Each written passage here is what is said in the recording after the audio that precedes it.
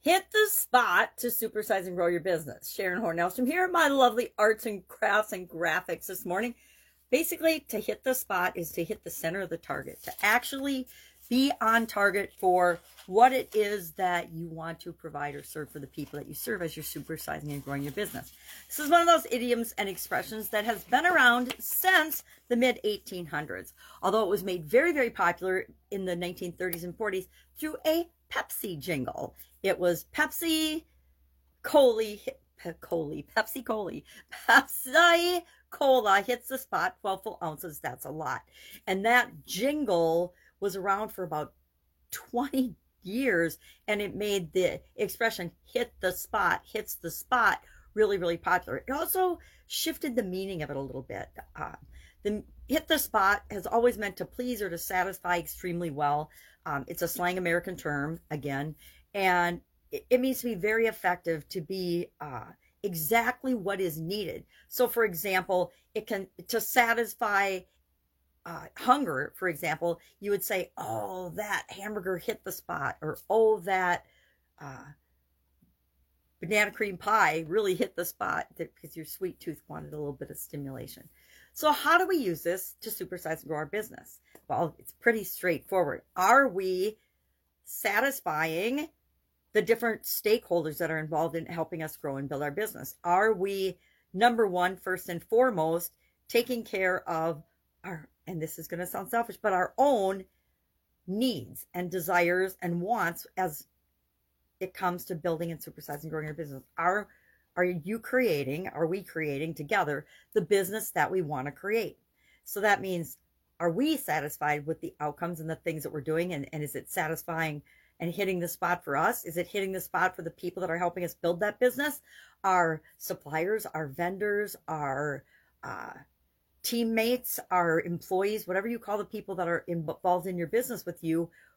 Is everybody getting what they need? Is it hitting the spot and satisfying their needs, wants, and desires? Now, I say we give people what they want and desire, and then, well, we sell them what they want and desire, but we actually make sure we give them what they need in order to be successful. This is true of all of the players that are involved in our organization, as well as, and especially, our customers and our teammates, the people that are building the business with us.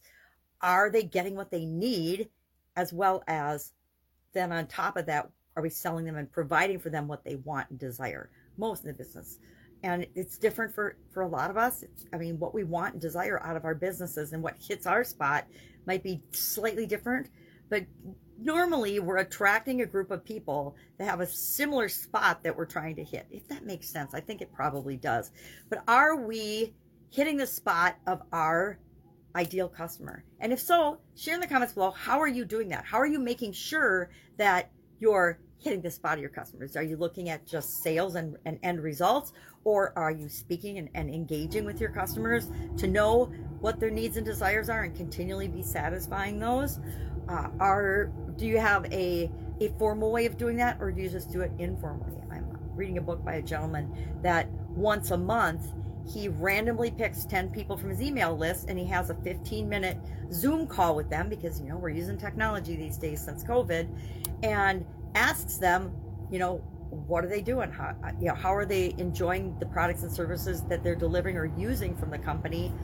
And how can they do it better, etc. They just have a conversation about that. It does a couple of things. It allows the business owner to stay in touch with the people that are actually consuming their products and services. I used to do that with in the food industry. I had an Italian food manufacturing business, and I would actually go to the stores every once in a while and do the demos myself. You know, in the grocery industry, I haven't done it since COVID, but you used to be able to go into a store and you could taste and sample and try different foods. And I would go periodically and participate and do that, hand out the food, so I could talk directly to the people that were actually consuming our products and services, so I could find out what they liked, what they didn't like.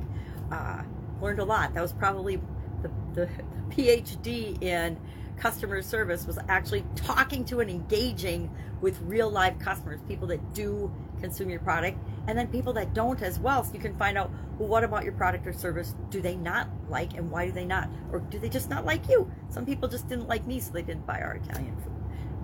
So share in the comments below one way that you hit the spot of your ideal customers, and we will learn from one another. Any questions, comments, concerns? Love to know what you think about this particular idiom. I like it. I'm sure I've said, oh, that hit the spot about a pizza sandwich or something, or a particular dessert, because every once in a while I like desserts, anything with caramel, right? So have an awesome day. I will be with you tomorrow with another interesting emotion-related idiom for this segment for the month of February. Just a couple more days on those, and then we will switch over to mental. March is mental. Mindset and mental idioms and expressions for the month of March. All right, have an awesome day. I'll be with you tomorrow.